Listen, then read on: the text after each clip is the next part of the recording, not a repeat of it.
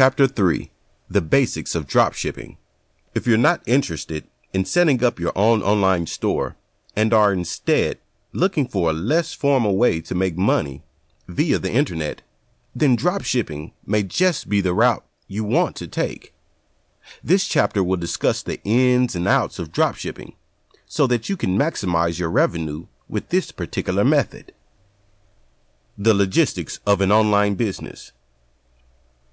One aspect of the online store that Shopify does not account for is shipping. If you're serious about developing an online method of profit for yourself, then the way in which you're going to ship your products to your customers is an important consideration that you need to be making. When you're thinking about this, there are a few factors that you need to take into account. These include how to keep your shipping costs as low as possible and where you're going to store your product inventory. If the product that you're selling is small, then storage will likely not be an issue for you.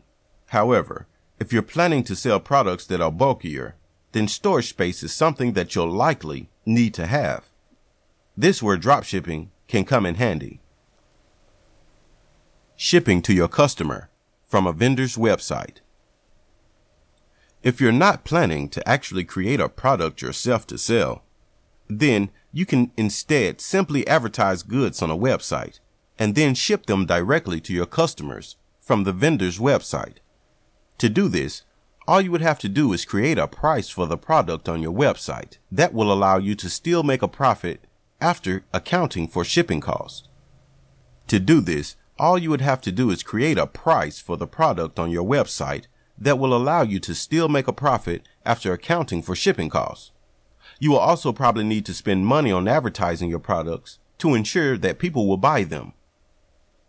It's important to note that you're likely going to get more bang for your buck this way if you choose to promote products that are on the expensive side. This way, your profit margin will likely be greater than if you choose to sell products that are cheaper. How to negotiate with a dropshipping service. While purchasing a product and choosing to ship it directly to a customer can be perfect for someone who is simply going to be reselling a product, if you are creating something that you've made to sell online, then you may not be able to simply ship a product from a vendor's site. Instead, you will have to negotiate with a dropshipping service. This will require some legwork. First, you will have to reach out to find a dropshipper who will be willing to discuss doing business with you. You'll also have to figure out whether or not this company would be willing to store your products for you in their warehouse. Lastly, you may want to find out whether or not this distributor would be willing to put your logo or company's name on their packing slip when they ship your product for you. This will make your product seem more professional, even though it is being shipped from an auxiliary source. These days, there are plenty of websites that have already worked through the process of negotiating with a dropshipping service on your behalf. Some of these websites include Wholesale Central, Alibaba, and Oberlo. For all of these sites, you can find products that fit the theme of your website and can be dropshipped from a manufacturer. Not only will using these types of websites save you time, they will also allow you to cut down on the cost of resources such as tape or boxes.